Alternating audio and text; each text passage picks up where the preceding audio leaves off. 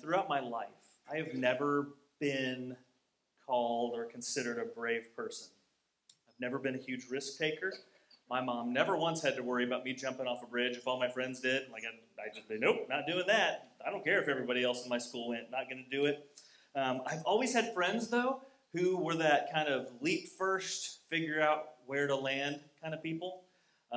They always kind of did stuff, whether it was for the experience or for the story. And I just never did that kind of thing. I never followed along. I was never that guy. But I love watching other people do things that are dangerous and dumb. In college, I lived on a floor with about 25 to 30 other guys, depending on the semester. And a lot of them, you get a good mix of people. A lot of them love doing crazy things that were either dumb or dangerous. And I always was right there giving my full support, trying to talk people into doing those dumb things. There was one time a guy named Nate got convinced to go out in the church lawn, or the lawn besides our dorm, actually, and to run while two other guys tried to shoot him with paintball guns. He was convinced, I think I'm fast enough to outrun you guys shooting me. He wasn't. He got covered in welts, and I was right there, yeah, Nate, you can do it. Try it, buddy. I think you got this. I was right there egging it on, encouraging it all the way. And that's the fun. Everyone knew he wasn't going to make it. Everyone knew he was going to get pelted. But, we're all like, yeah, buddy. Would I have done it? Absolutely not. I don't want that for me. I'm not going to volunteer. But by golly, I'll have a front row seat to watch. Another shenanigan that I don't even remember technically how this started. So I'll say that it was in the name of science. But me and my roommate got to wondering, how bad can milk go? Like, we've all had, you've all pulled that gallon of milk out of your fridge, and poured a little bit, and nope, there's something wrong about that. But we're like, okay, but what if you just let it go bad? Because usually you dump it down the drain at that point, right? The first hint of something awry, you get rid of it. And so we kept a gallon of milk in our room for weeks upon weeks upon weeks. It was like a third of a gallon, I should say, but it was in a gallon jug. And it got to where we have to vent it every day because the gallon was starting to swell. And we didn't want it to blow up in our room. And my roommate would smell it. He'd be like, oh my gosh, this is getting bad. And like anything else, you've done this before. You've smelled something, go, oh, that's terrible. Here, you smell it. Like, you've done that, right? And he would go, so he got to where he'd take this gallon out on the floor and say, guys, you got to smell this thing. And everybody on our floor who smelled it, and we got dozens and dozens of people to smell this thing, they always had an immediate, involuntary bodily reaction, like an uncontrolled response to the smell rising into their nasal cavities. Sometimes it was like a gag. Sometimes it was a retch. Sometimes it was like the full body like shudder. It was usually some combination of the three. But, it was every single person. I don't know how many people I talked into smelling that thing, but I never smelled it. Not once did I ever smell this gallon. Now, some people might say, Anthony, that's mean. That makes you mean, Anthony. And I would say, I think it makes me smart. Because I didn't get hurt. I never had to suffer. But I got all the joy of watching other people suffer through those moments. But I'll tell you, as much as I'd like to consider myself smart, the real reason is that, again, I'm not a brave person. I'm more of a naturally fearful person. I don't want to smell that. I fear that reaction and the way it might have turned my stomach. I didn't want to be there for that. I feared getting shot by paintballs. I feared getting in trouble or getting hurt from all the other dumb stuff that people were doing. And so rather than just, going along, I just thought I'd talk people into it and still get some of the fun of it. Now, the thing about fear is that it's such an interesting emotion. Of all the ones that we've talked about so far, it's the most necessary. Okay? We've been talking about these different emotions that can kind of take the driver's seat of your life. We've talked about guilt and anger, and we talked about envy last time. But fear is a little bit different in that there is a huge part of fear that you need. Okay? A fearless person is going to have a rougher life than people who have fear in their life. Okay? Fear is a normal thing. It keeps us safe. It keeps us out of dangerous situations. Fear is one of those things that's it's kind of the base behind our fight or flight response. Get your adrenaline pumping so that if you're in a dangerous situation, you can hopefully swing your way out of it or get your little legs a-cooking and run your way out of it. That's just what it does. It's good for us. But as much as it is a necessary thing, not an evil or a bad thing, it was never meant to be the emotion that gets kind of in the driver's seat of our lives, that takes control of what we are, who we are, that influences our decisions.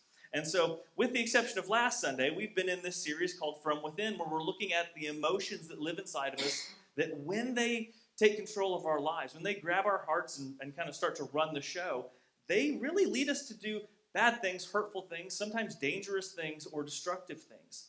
And so today, we're going to be talking about fear. And as I would, still often as an adult consider myself a fearful person, the main way that has shown up in my adult life is anxiety, which is like pre-fear.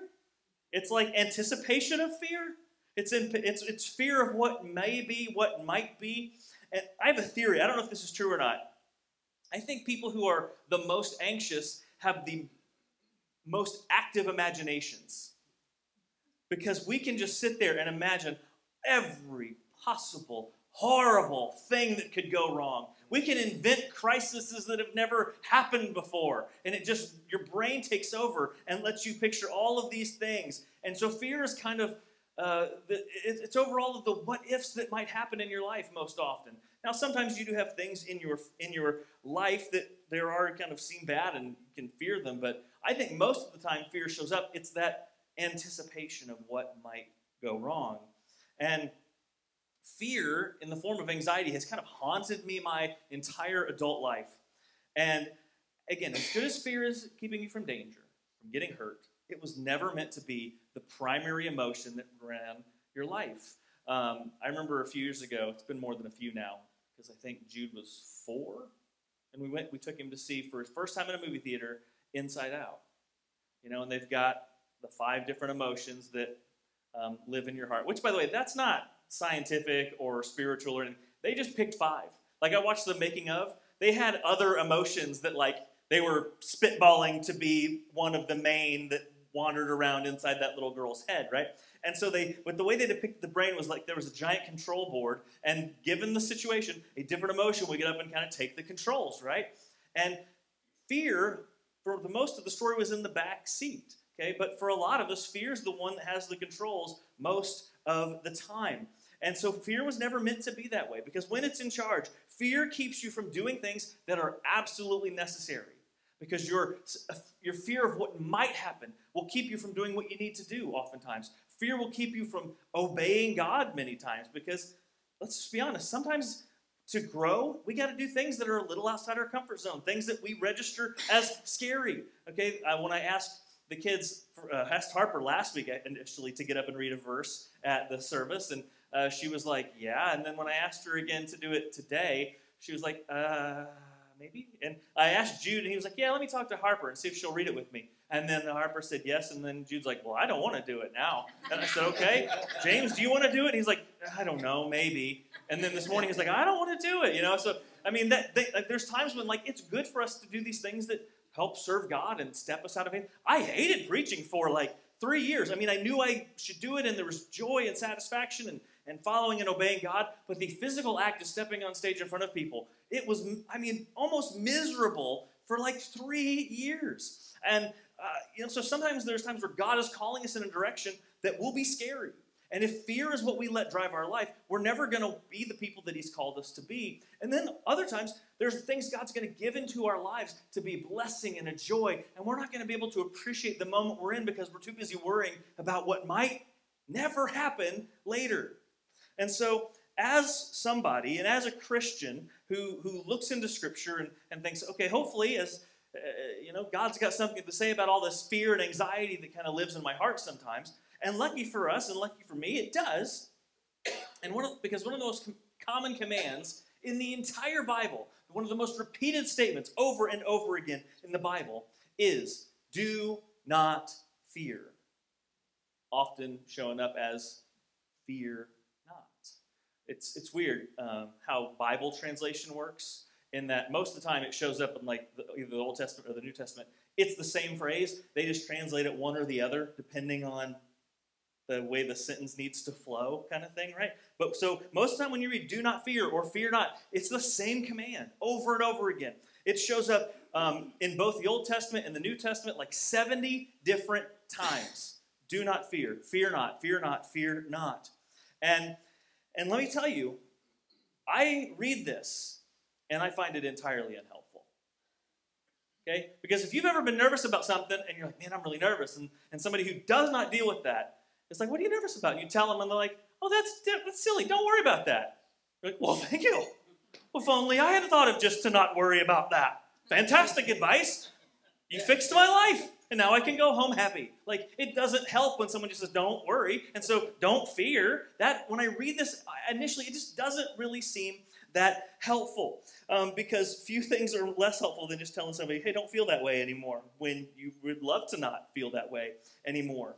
And so even though at the outset, this feels not helpful, and I've read it a lot of times and found it not helpful, what is interesting, though, is the fact that it shows up so much reveals something to us. It tells us that maybe God doesn't want us to live a life of fear. Maybe God doesn't want you walking through every single day riddled with anxiety, carrying the weight of fear and anxiety and what-ifs, and letting your brain run 90 miles an hour all the time, inventing new scenarios for how your life could go badly. God doesn't want that for you. And so even though, again, I look at this initially and say, oh, don't worry, that doesn't help. Don't fear, that doesn't help. There's more. That tells me, the fact that it's repeated over and over again tells me that there's got to be more going on here. There's more that God wants us to know and understand and internalize than just, don't worry about it. And so we're going to dig in a little bit here this morning in Matthew chapter 10. If you want to grab a Bible, feel free. If you want to use your Bible app on your phone, you can do that. The verses will be on the screen. Matthew chapter 10. If you don't know, Matthew is the first book in the New Testament. Our New Testament starts with 4 different biographies of Jesus. We call them Gospels. And there are 4 different perspectives on the life of Jesus. And Matthew was one of the closest 12 people that Jesus spent his time with during his earthly ministry. Called them apostles. They were the ones kind of Jesus called together and charged to be the leaders in the church when he ascended into heaven after he had finished his earthly ministry. And so he was kind of spent this time preparing them to lead and carry on the work after he was gone. And one weird thing that can be confusing if you're reading the Bible is that Matthew, like many other people, had more than one name. I don't know why. Part of it is the fact that there was all these cultures coming together, and so their name would be different in different languages. But Matthew is sometimes called Levi. So if you're ever reading and you come across a Levi, like the jeans, that's Matthew.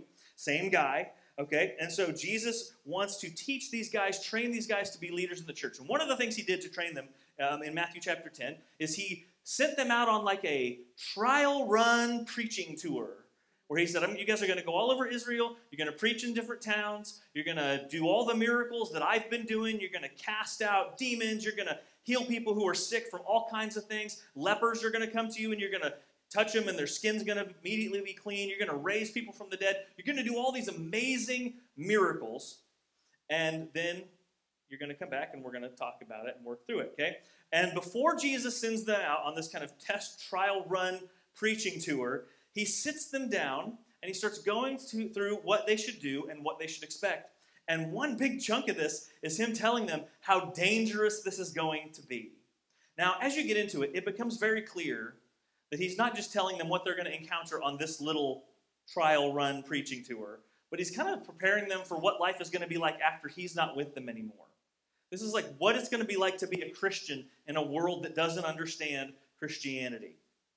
And so there's a little bit there that becomes very applicable to us. So we're going to start in Matthew chapter 10, verse 16. Jesus tells them, "Behold, I am sending you out as sheep in the midst of wolves. So be as wise as serpents and as innocent as doves." Now we read that and we're like, ooh, sheep among wolves. That sounds like a fancy way to say it's going to be dangerous. And that's what we would think. But they would have had a much more visceral word picture or mind image from that, okay? They were around sheep all the time. There were shepherds walking sheep around all the time. They saw wolves wandering here and there, and they occasionally, while they were traveling from place to place, came upon a sheep that got separated from the rest of its herd and caught up with a pack of wolves. And all that's left by a sheep that gets caught by a pack of wolves is bones and bloody wool. Like, the wolves don't come up and say and intimidate the sheep and then go on their merry way.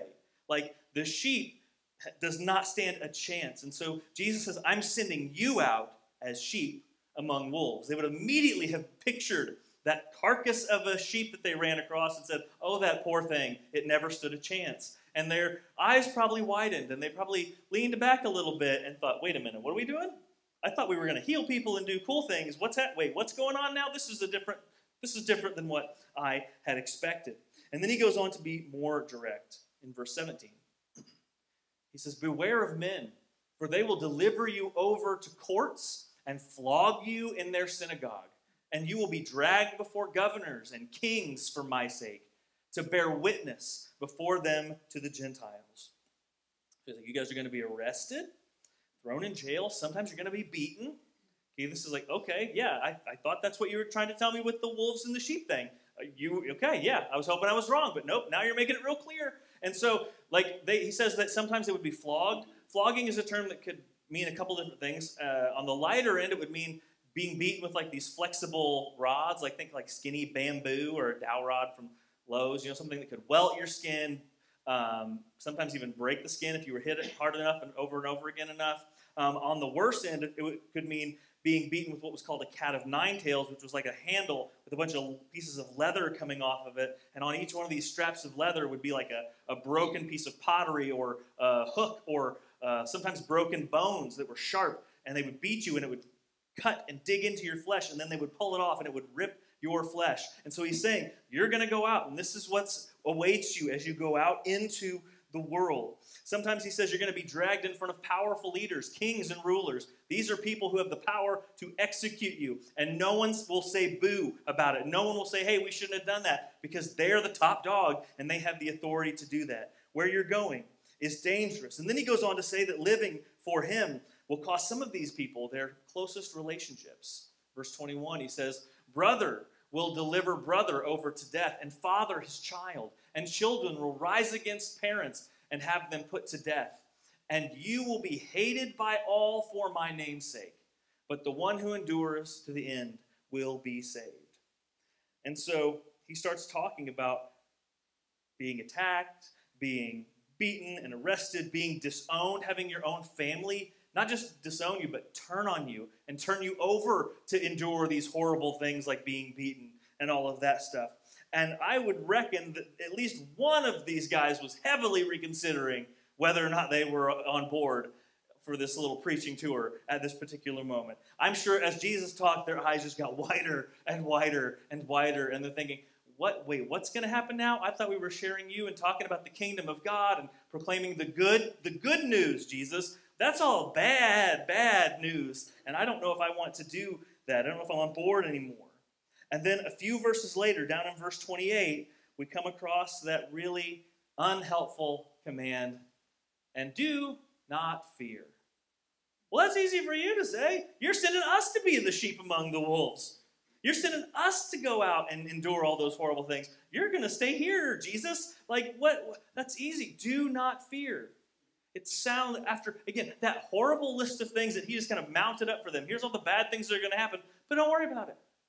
Okay, that sounds totally like a ridiculous thing to say. And he goes on and he says, do not fear those who kill the body, but cannot kill the soul. Rather, fear him who can destroy both soul and body in hell. So Jesus is saying that when the people come to kill you and all these things are happening, you still don't have to fear, because you're going to be in the middle of this situation that's horrible and bad, and you're going to find, not only wondering if bad things are going to happen, he says these things are going to happen to you. He says, but still, you don't have to be afraid. And he takes this statement, don't be afraid, and he follows it up with a statement that is designed to help them zoom out and have a bigger, wider perspective on the world. Because when you're afraid, what happens is you can't see past the thing you're scared of. It looks like the worst thing in the world. It looks like the only thing in the world. And he says, yes, these things are bad, but zoom out and there's a bigger picture at stake. And so he tries to help them see a few things. He wants them to see, one, that there is more to life than just this life. He says, if every one of these people do the absolute worst to you, the worst thing that's going to happen to you is you will die. I'm like, yeah, that's what I'm worried about, Jesus. And he says, but there is more to your existence than this life. They can kill your body, but they can't kill the part of you that really makes you you.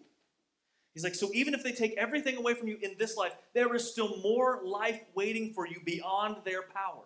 So he wants them to zoom out beyond their fears and see a bigger picture. And the second thing he wants to see them, or help them see, is that every fear that seems so overwhelming and so scary to you, it is tiny compared to the power of your God. It has nothing compared to the power of your God. They can kill your body. God can take care and do more scary and more dangerous things than that. And he wants them to understand that, yes, people can hurt us, accidents can kill us, diseases can destroy our bodies, but their power is all limited to this life. And God's power to carry us beyond this stuff is still very, very strong. In fact, think about the ministry Jesus did and the ministry that he's giving these men to go out on when they go to preach. He cast out demons. He took people who were sick, some of them sick for years and years and years, and he healed them with a word or a prayer or a touch. He took people who had died, and their family members had thought, all hope is lost. This is the worst moment that could have ever happened. And he grabs them by the hand, and they stand back to life again. Jesus was showing people, I have more power than the worst thing that could ever happen to you. That disease, yeah, it can do all these things, but I can just wipe those things away with the touch of my hand. My power is greater than the power of anything bad that could ever happen to you. And he grants that power to his apostles as they go out into the world. And so in the midst of this, don't be afraid, they were also going to be demonstrating God is bigger than your fears. God is bigger than every boogeyman hiding in your closet. God is bigger than all of those things, and so we don't need to fear. And that a life where Jesus is truly in charge, the life that he's setting up for us beyond this life, is a life where there is no sadness or crying or death or pain. There is no sickness or hospitals. There is nothing bad that could ever touch us in the life beyond this life. And so the life Jesus is giving people hints of when he walks around and heals and casts out demons and all of that is the life where there truly is never a need to fear. And we kind of have to take some steps to understand that, but the people that the men that he's saying these words to, they would have understood exactly what he meant. And in fact, the reason why Jesus ended his ministry with his death and his resurrection was to help get us beyond this life. And so the hope of a Christian is not that this life, I hope we can have some good days in the midst of all the bad days. No, the hope is that I can't wait till the day when bad days are a distant memory because of the goodness of Jesus. And then he goes on. So after he talks about how big God is and how powerful God is, he goes on. He says, and are not 2 sparrows sold for a penny? And we're like, I don't know, are they? Like, we don't know. You bought a sparrow? Anybody? I mean, we live in the part of the country where if anybody's going to have bought a sparrow, it probably is somebody around here.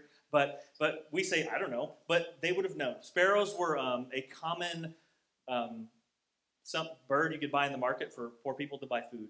It was kind of like cheap. It was a bird that didn't have a lot of meat on it. That's why it was so cheap.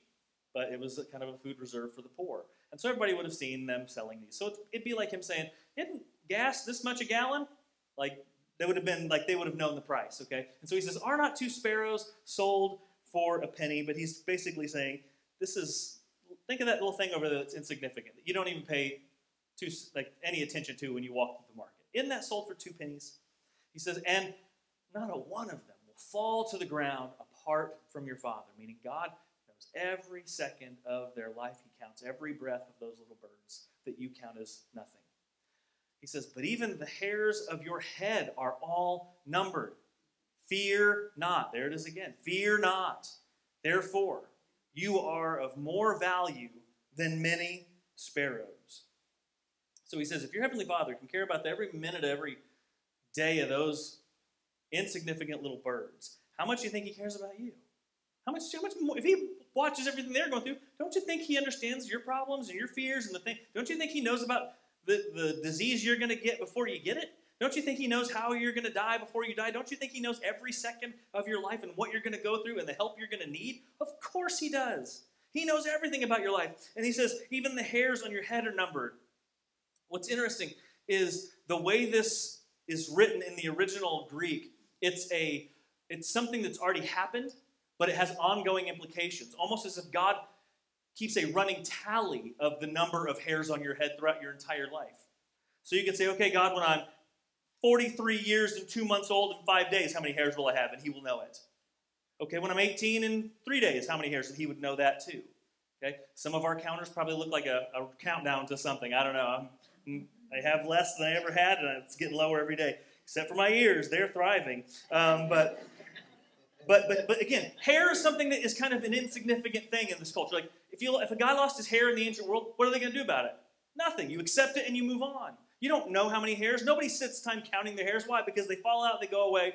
You go on with life. That's just the way it was. And so he says, if God knows how many hairs you have and something so small about you, such a small detail that no one would ever care to know.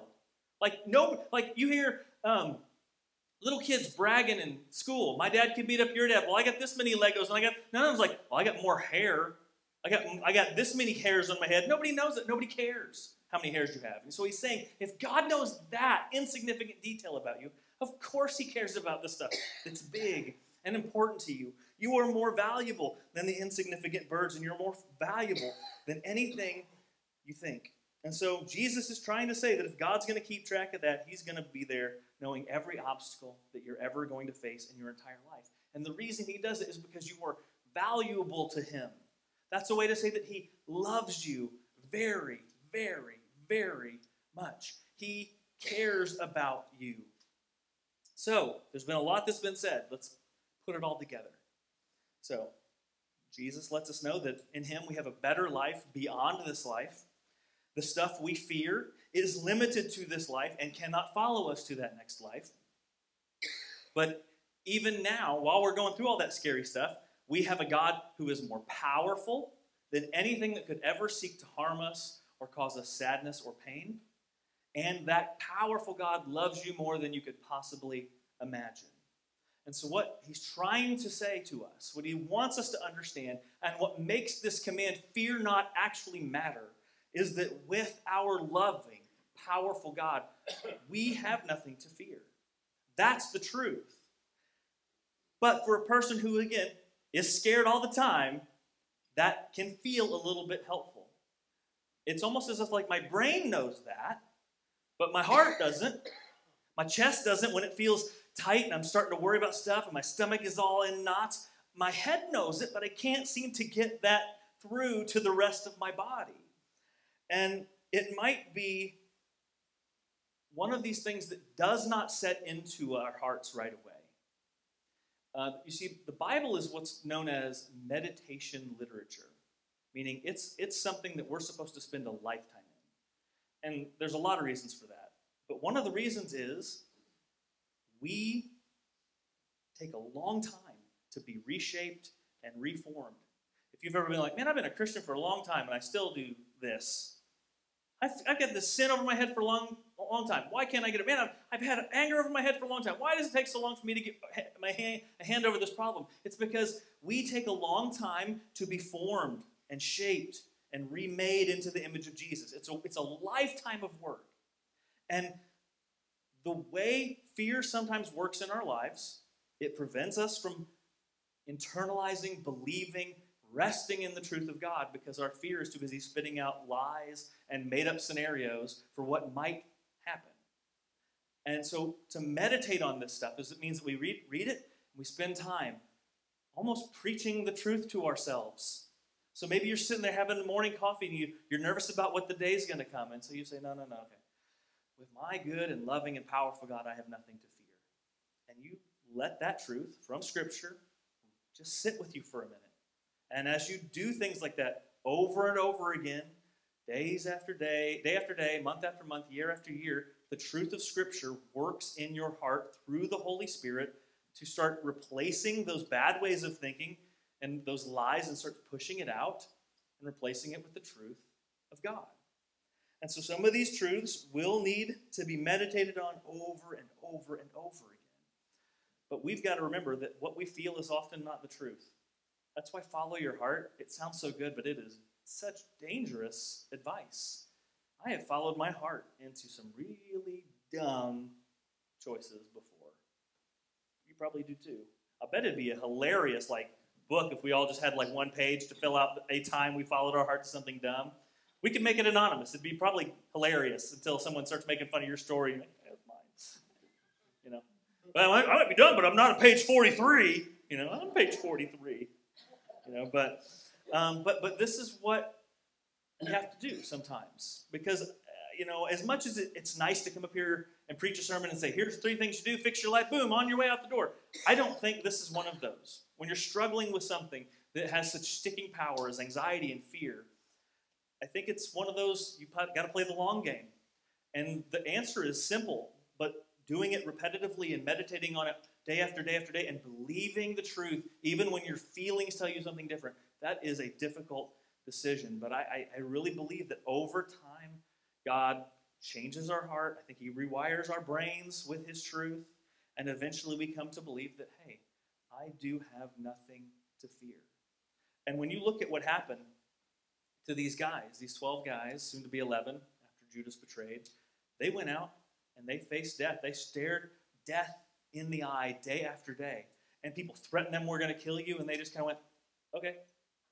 They said, don't you dare preach the gospel or we're going to execute you. And okay. So anyway, everybody, about Jesus, and they were fearless because once we get this into our thick skulls, that our real life starts in the next life, and this life is something we pass through, and we're going to leave all these problems and pains and heartaches behind, and in Jesus, we're going to make it to the next life. When we truly get that, we start to see there is nothing we have to fear. And so eventually, hopefully, through meditation, through coming back to Scripture and its truth over and over again, by speaking and preaching this message of truth against the lies that our hearts sometimes feel, we will ultimately be able to take a deep sigh of peace and live out these words to fear not. Let's pray. Father, we are grateful for your truth. Fear seems to be something that's really tricky for a lot of us. We live in fear. We let fear direct our lives. It blinds us to your goodness and your grace and the opportunities you have for us.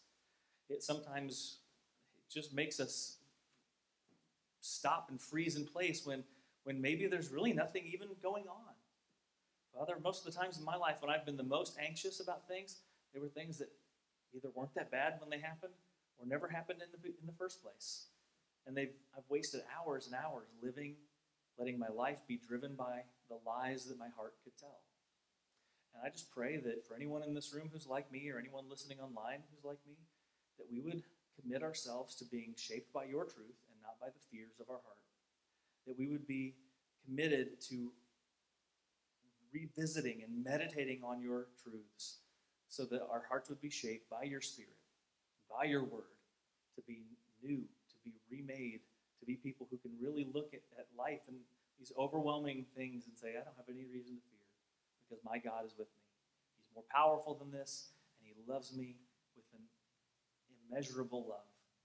And so, Father, help us to understand and help us to believe, even if we just get a taste of that freedom and that peace today. Help us to believe that with you we have nothing to fear. It's in Jesus' name we pray.